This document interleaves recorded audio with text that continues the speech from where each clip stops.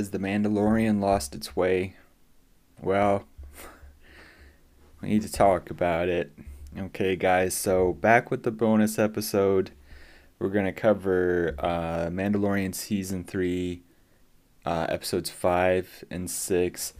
Sorry I missed last week. Came down with food poisoning, which was a side quest I didn't anticipate. And that ruined my whole week as it probably does for a lot of people. But we're back this day to talk about 5 and 6 or chapters 21 and 22. Um, I I've been feeling good about this season. I've been enjoying this season. I feel like I was sort of happy with where things are going, and then things have taken a turn, which is really just to go back to where we were at the beginning of or at the end of season 2 or the end of Book of Boba Fett, and which is basically we've reset to status quo. We've gone back to concerns which um, to plot elements which we should have addressed immediately, and then the show feels needed to have addressed immediately and hasn't. And now we're 6 episodes into an 8 episode season, and there are a lot of things that feel like we're either stalling, padding, or these things are just occurring to us as we get to them. There's something in episode 6 which feels very, it lacks any kind of drama, logic, or um, entertainment, frankly. There's a lot of writing things that are bugging me that have this season, but really the last 2 episodes. I feel like there's a lot of first draftisms that are happening, and I don't quite know why. Because this is a very well made show. That's very true of episode 6, which we'll talk about. Which is directed by Bryce Dallas Howard, who has proven herself just an outstanding director. She's directed several episodes of The Mandalorian and Book of Boba Fett now. And she really needs to be directing a Star Wars movie.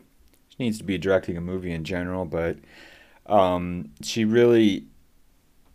makes the show look fantastic. She has a great eye, and I'll dig into that as we talk about the particulars for the episode.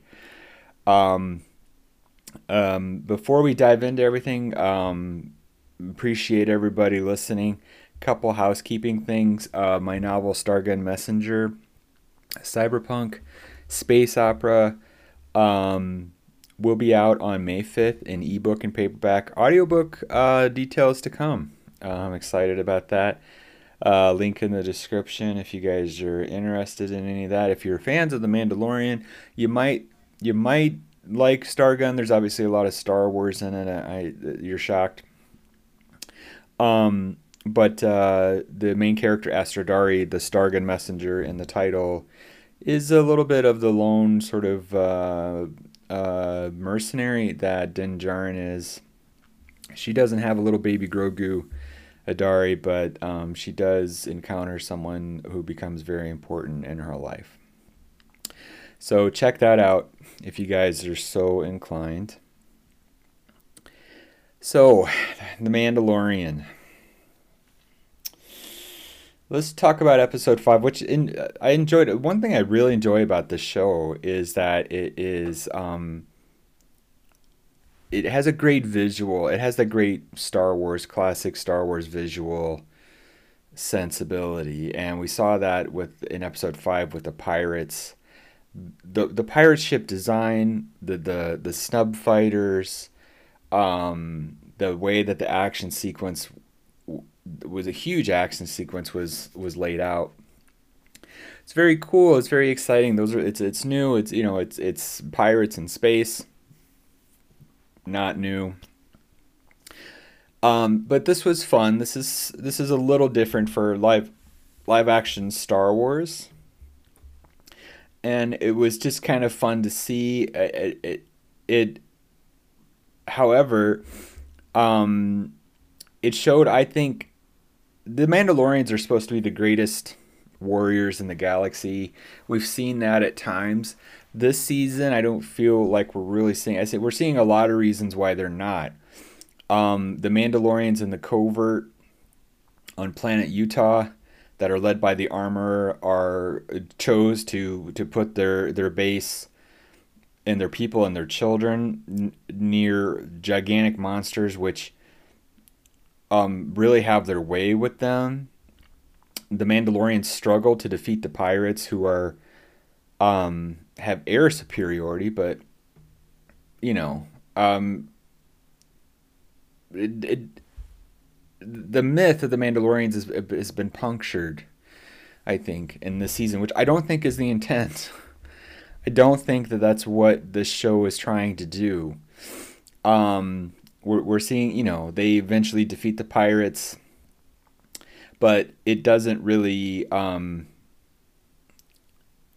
it doesn't sell them as this superior fighting force that the Jedi essentially fell into stalemate with for most of galactic history.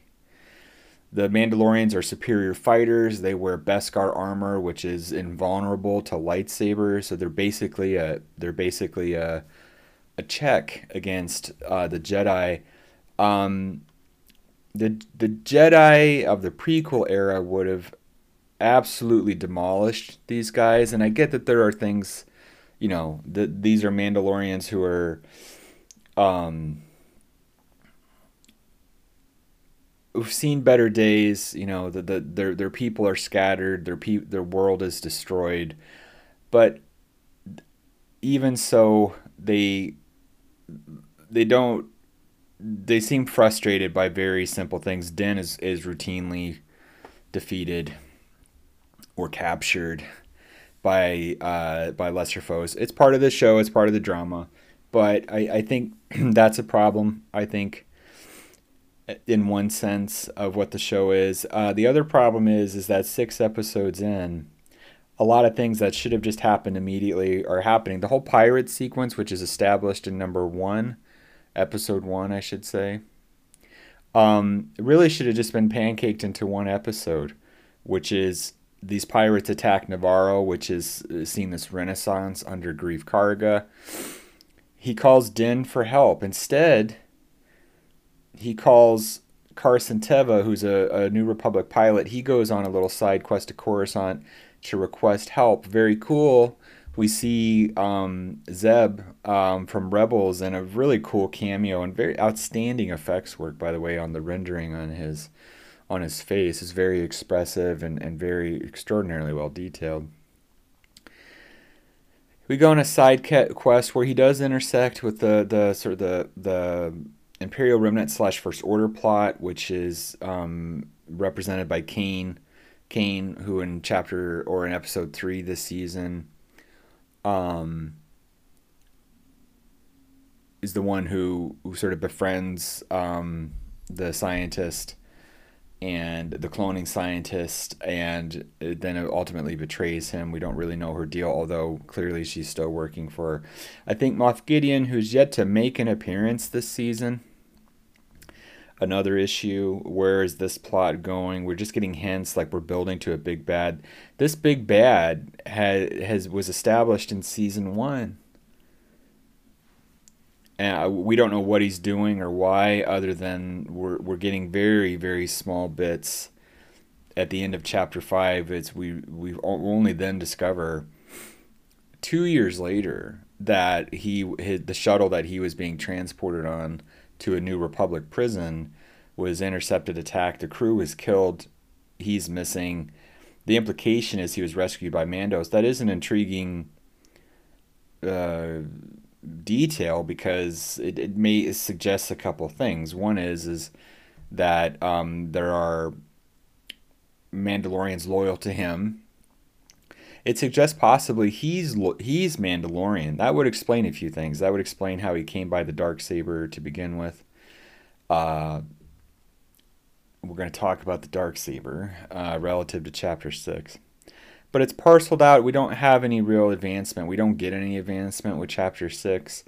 It's clear that the show is going to wait until episode 8 this season to really advance the Gideon story, which is not going to really advance it. It's going to just sort of set up what I think is the macro story going into other series. So Ahsoka, whatever else they've got on deck, that's going to kind of continue to advance this larger take back Mandalore plot, retake Mandalore. I don't know who we're retaking it from. The planet is deserted. It is been just devastated. But I don't know why Bo needs a fleet, as she is now again trying to reclaim after she lost it and after she walked the way.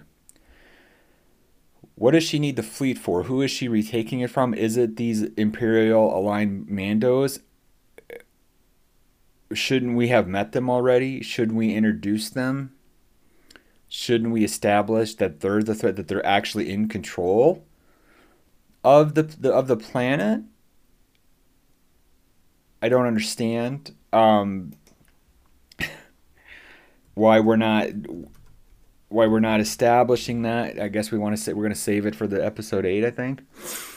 Um my god, I lost my train of thought. It was like, why basically. Um so the other big problem is that this series is no longer Din Djarin's story. And that is cemented in episode 6, but his arc, he doesn't have an arc. He and Grogu resolved the cliffhanger from season 2, where Grogu goes off with Luke, and then Din removes his helmet and violates his creed. He needs redemption. That's resolved in the Book of Boba Fett. Grogu comes back. Din realizes how he can redeem himself in the eyes of his clan. He does that in episode 2 this season. He goes to the mines of Mandalore, bathes in the water, redeems himself, and that's it. And then for the last several episodes, he's just been there. He has no arc, he has no direction. The only thing he does have is the dark saber, which he won from Moff Gideon, and ostensibly makes him the ruler of Mandalore. He has no personal interest in it, but this is never really addressed between him and Bo, who's become his companion this season. It's never addressed by any other Mandalorians or by the show. Okay. So episode 6 sees Din and Bo go to this sort of it's called Plejura, something like that. It goes to this very opulent planet to recruit more Mandos, because Bo does have an arc this season, but it's a little bit strange at this point. She starts out she lost the Darksaber, so her followers, their fleet, all the assets she had acquired to retake Mandalore again from who, they've deserted her. She goes to Mandalore to rescue Din after he's been captured. She then sees the mythosaur within the waters. She has this sort of quasi-religious experience. The mythosaur is a myth, but it's real. This throws her. She accompanies Din back to the covert. She is folded into the way. She's accepted by the armorer. She goes along with it. She's clearly wrestling with, what did I actually see? What does it mean?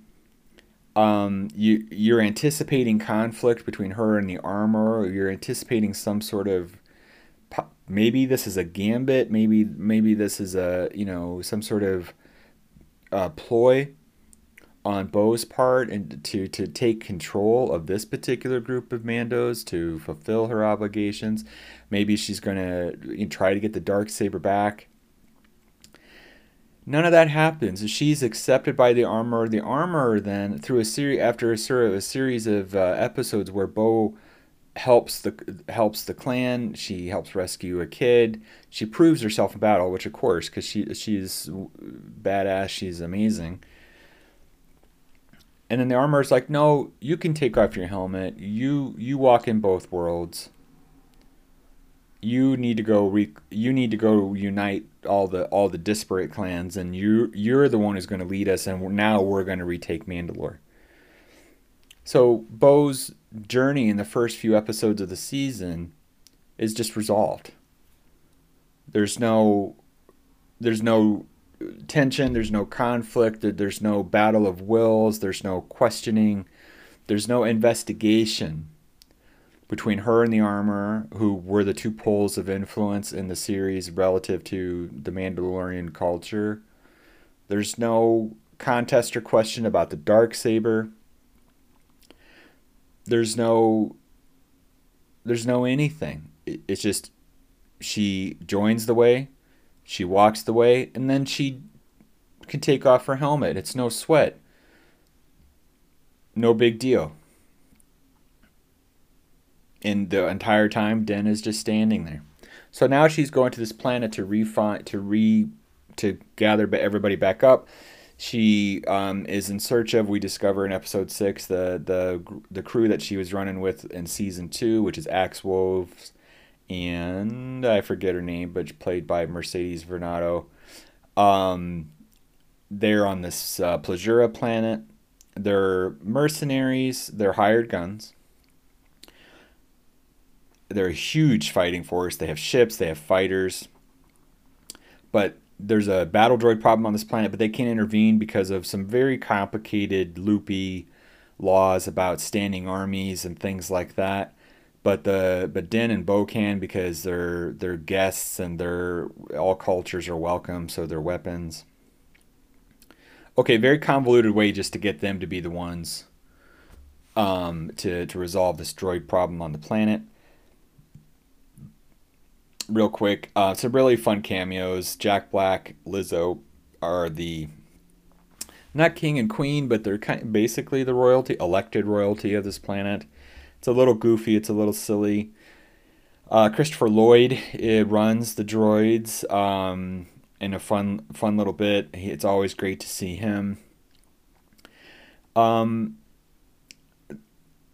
that's kind of it. It's very well directed. Let me say again, Bryce Dallas Howard has this great eye, and she brings every episode that she directs. She brings this great sense of scope, dimension. The world just feels bigger. Her shot selection is very impressive. The show sometimes with some directors can feel a little bit claustrophobic. It can feel a little bit like they're standing in front of the volume screen. You don't ever get that. You're actually in her episodes. You're actually struggling to see how did she do that. And that a big part of that is her using scale, depth of field, and she just has a great eye. And she is someone who she clearly has got she's got a grasp on Star Wars, and I would dearly love to see her direct a Star Wars movie, and just do more in general, because she's a wonderful director.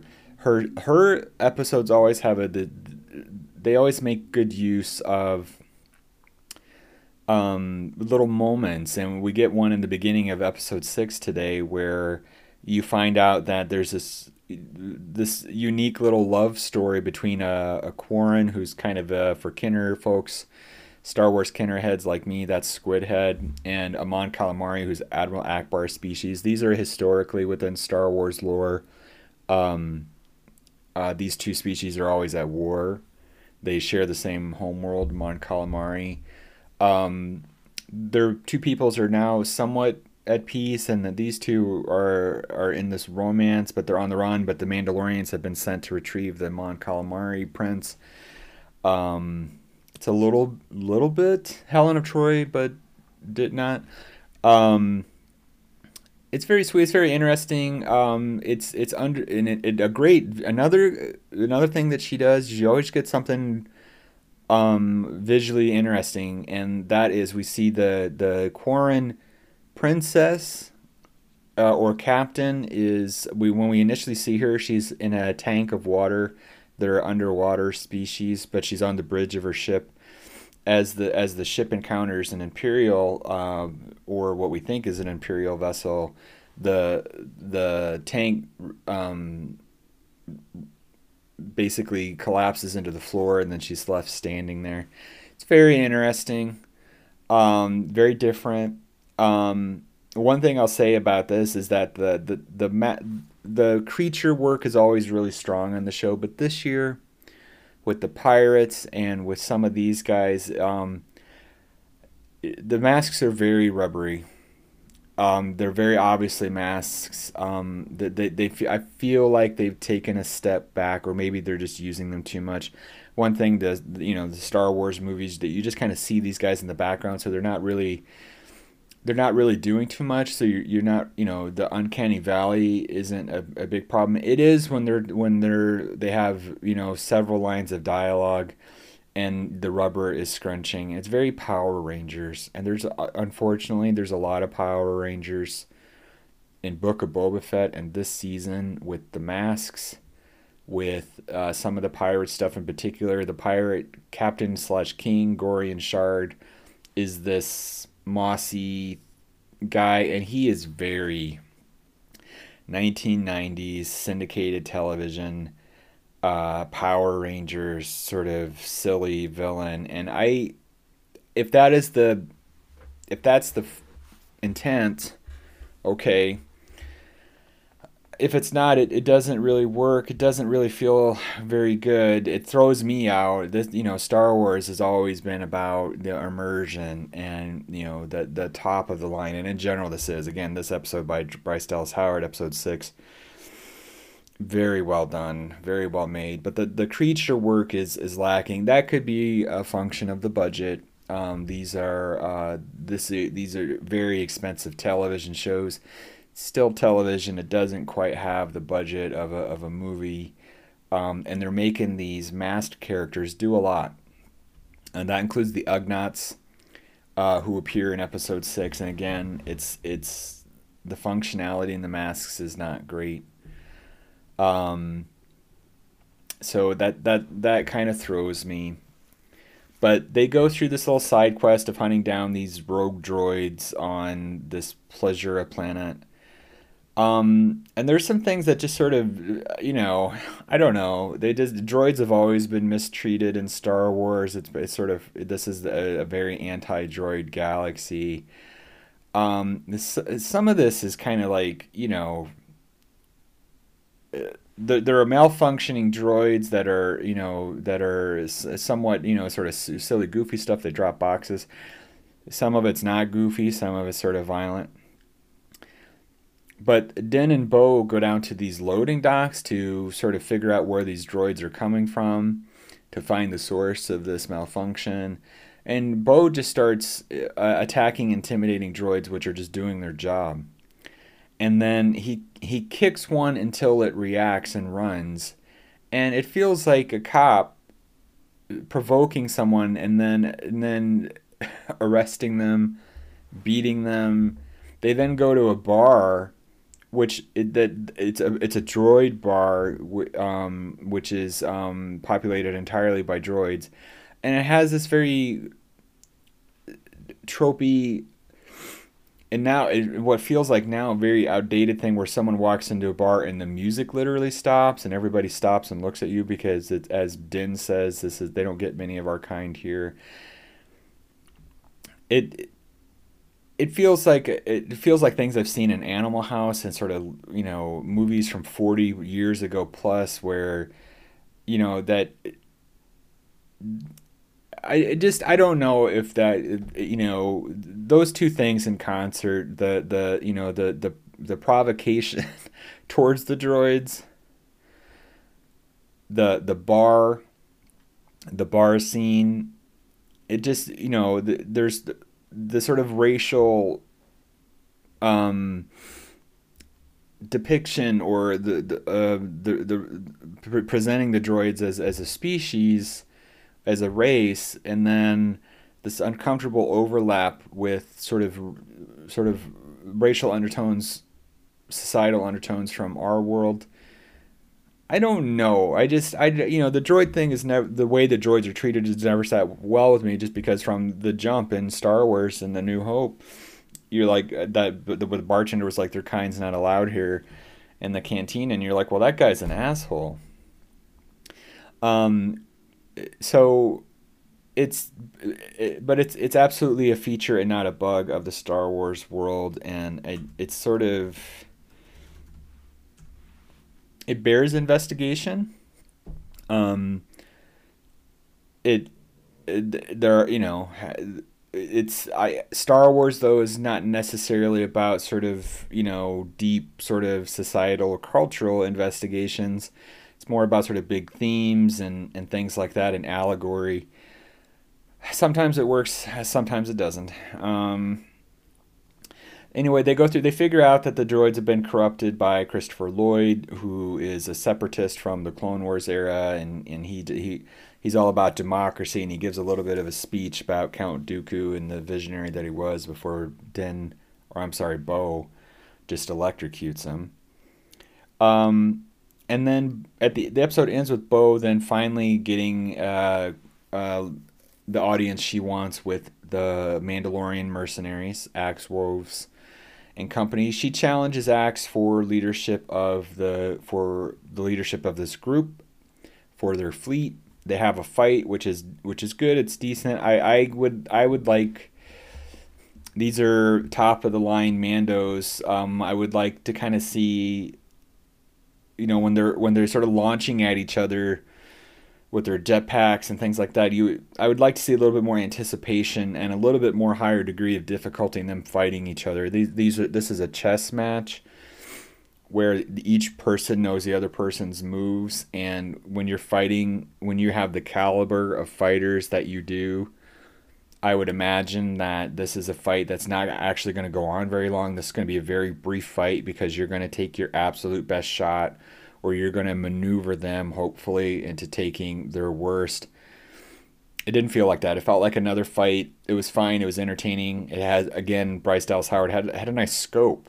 It moved around. It used the environment. They got up under the wing of one of the fighters. It was interesting. It then ends with the absolute thud. It just ends with Axe Woves is like, I don't know, you're not the rightful ruler, Bo Katan, because you don't have the Darksaber. You didn't even get it back from this guy, Din Djarin. And Din's like, well, I'll just give it to you. Or actually, now that I think about it, back in episode 3 or 2, where you rescued me from the little crab monster, which was really cool. The crab monster had taken the Darksaber. Bo got it back, and then she demolishes the crab monster with it. Gives it back to Din, although we don't see that. We didn't actually see a scene where she hands it back to him and they have any kind of acknowledgement or conversation about the discomfort she might feel, the reluctance she might feel, the questions that exist maybe between them. He's like, the crab, so he tells Axe Woves, he's like, this crab monster took it from me, she took it from him, therefore it's actually, she won it in combat, it's actually hers. And Axe Woves like, yeah, I guess that makes sense. And then he just gives her the saber, she ignites it, roll credits. Which completely diffuses the entire plot line, the tension, the drama, the conflict. So it's those 6 episodes just for Din to do what he was going to do in the last episode of season 2, which was just to give her the saber. And it feels like something that should have just happened in episode 2 or 3 of this season, where she goes through the sequence I just was talking about with the crab monster. She goes to give it back to him, and he's like, "No, you've won it back." Isn't that the way that it works? They took it from me, you took it from them, it's yours. Well, that completely alters the dynamic going forward into the covert, because then if she's brandishing the Darksaber when she does, then she is in charge, right? And then they're like, it's not about taking her helmet on, and then she's like, you guys are coming with me. Now she has an army. She has the army that she's been looking for. She also has the experience with the Mythosaur. And now Bo's arc is now, she's like, now I'm back on my horse. We're going to retake Mandalore. We're going to do some... But none of the tensions between her and Din manifest. He's just there. None of the tensions between Din and the armorer that stem from her telling him, you can never take off your helmet. You can't go back to Mandalore. It's cursed. there's only the way. All those things that he's that then he then realizes are not true. You can go back to Mandalore. It is inhabitable. I can take my helmet off. I can put it back on. There are other ways. It's not just this myopic cultish thing. None of that comes to none of that is explored. None of that is activated. It's just, oh, here's the saberback. Oh, you don't have to wear your helmet. There's no tension. There's no drama. He doesn't have an arc. He's literally the Mandalorian really refers to Bo this year. And I just want to make clear, I love Bo-Katan. I think she's a fascinating character. I really enjoy what they're doing with her. But this show has become entirely about her this season. The Din Djarin and Grogu are not really. They're just sort of there. Grogu's arc also, you know, is he's learning to he's a foundling. He's on a journey to become a Mandalorian, but he's mostly just there. That's the show. It's mostly just there. It's even though episode 6 kind of goes back to some people. I've some of the criticism I've seen of this season has been, can't we just get back to sort of side quests or the kind of the show sort of it feels like it's sort of becoming a soap opera even though nothing's happening. Well, this episode gets back to a side quest, and then I see this morning some of the instant reaction here is people are upset with that, which is so it feels like sort of classic modern Star Wars reaction to me, which is that we don't really know what we want. We're not happy with anything. I I've been enjoying the show. I've been enjoying. I felt like early on here the season was sort of going to go interesting places. I didn't expect the development with Bo, but then we just set that aside. I did, I expected something to I expected there to be tension and conflict with Din with just about everybody. He's got the dark saber. He realized that everything the armor told him is junk. There's no tension there. Moff Gideon has not appeared. We spent an entire episode on Coruscant with the Doctor and the reformation of the Imperial folks. It's very interesting. I enjoyed it. It it sort of feels like it took a page from Andor. So I enjoyed that. But then where are we going with it? There's sort of macro plot. A lot of this feels like it's setting up things like the First Order and the cloning of the Emperor, which is ultimately pays off in Rise of Skywalker and the sequel trilogy. I personally don't care about that. I don't need them to set that up. I don't need to feel like this is all we need to serve a bigger thing. I care about these characters and their journey, but their journey is ended for Din Djarin and Grogu anyway. They're just tagging along, and I think that is very dissatisfying. It's mystifying. This is a show that has enormous things, very cool things and themes that Jon Favreau, Dave Filoni, the other writers, they're exploring with the Mandalorian culture. What is it? Identity. Um, you know, where does Mandalorian culture place within the Star Wars galaxy? What does it mean to be Mandalorian? They're all very interesting things. I feel like we're speeding through them. Then I feel like we're deliberately hitting the brakes as to not go through things. I feel like we're just realizing things in the moment. There's a lot of first draft. Is what it feels like to me, and I could be wrong.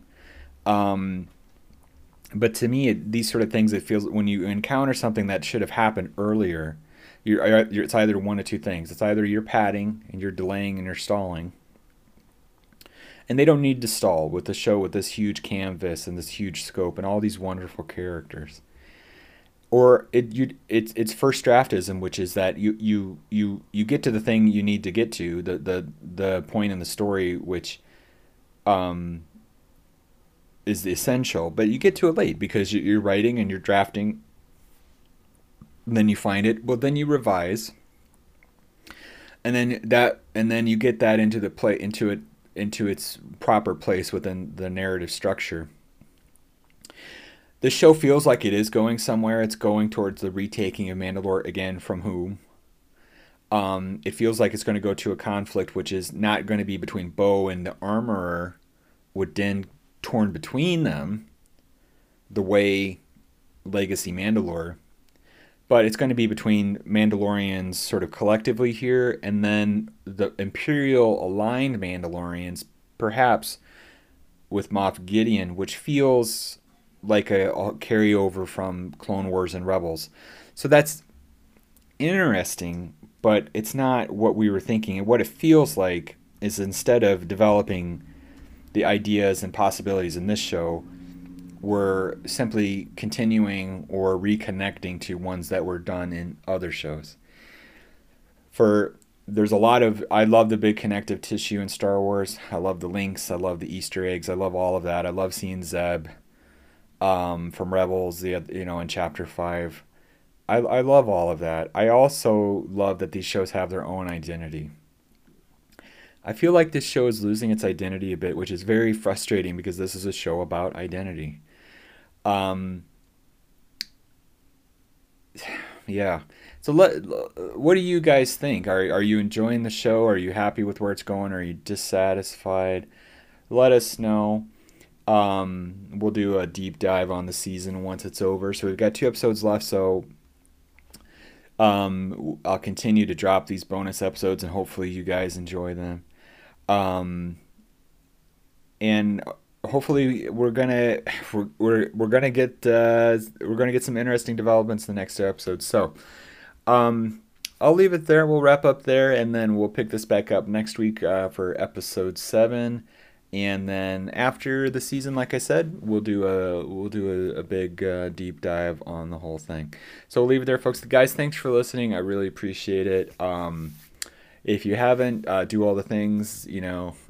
Follow, um, like, rate, review, do all those things. We really appreciate your guys' support and listening to us every week. So take care. See you next week.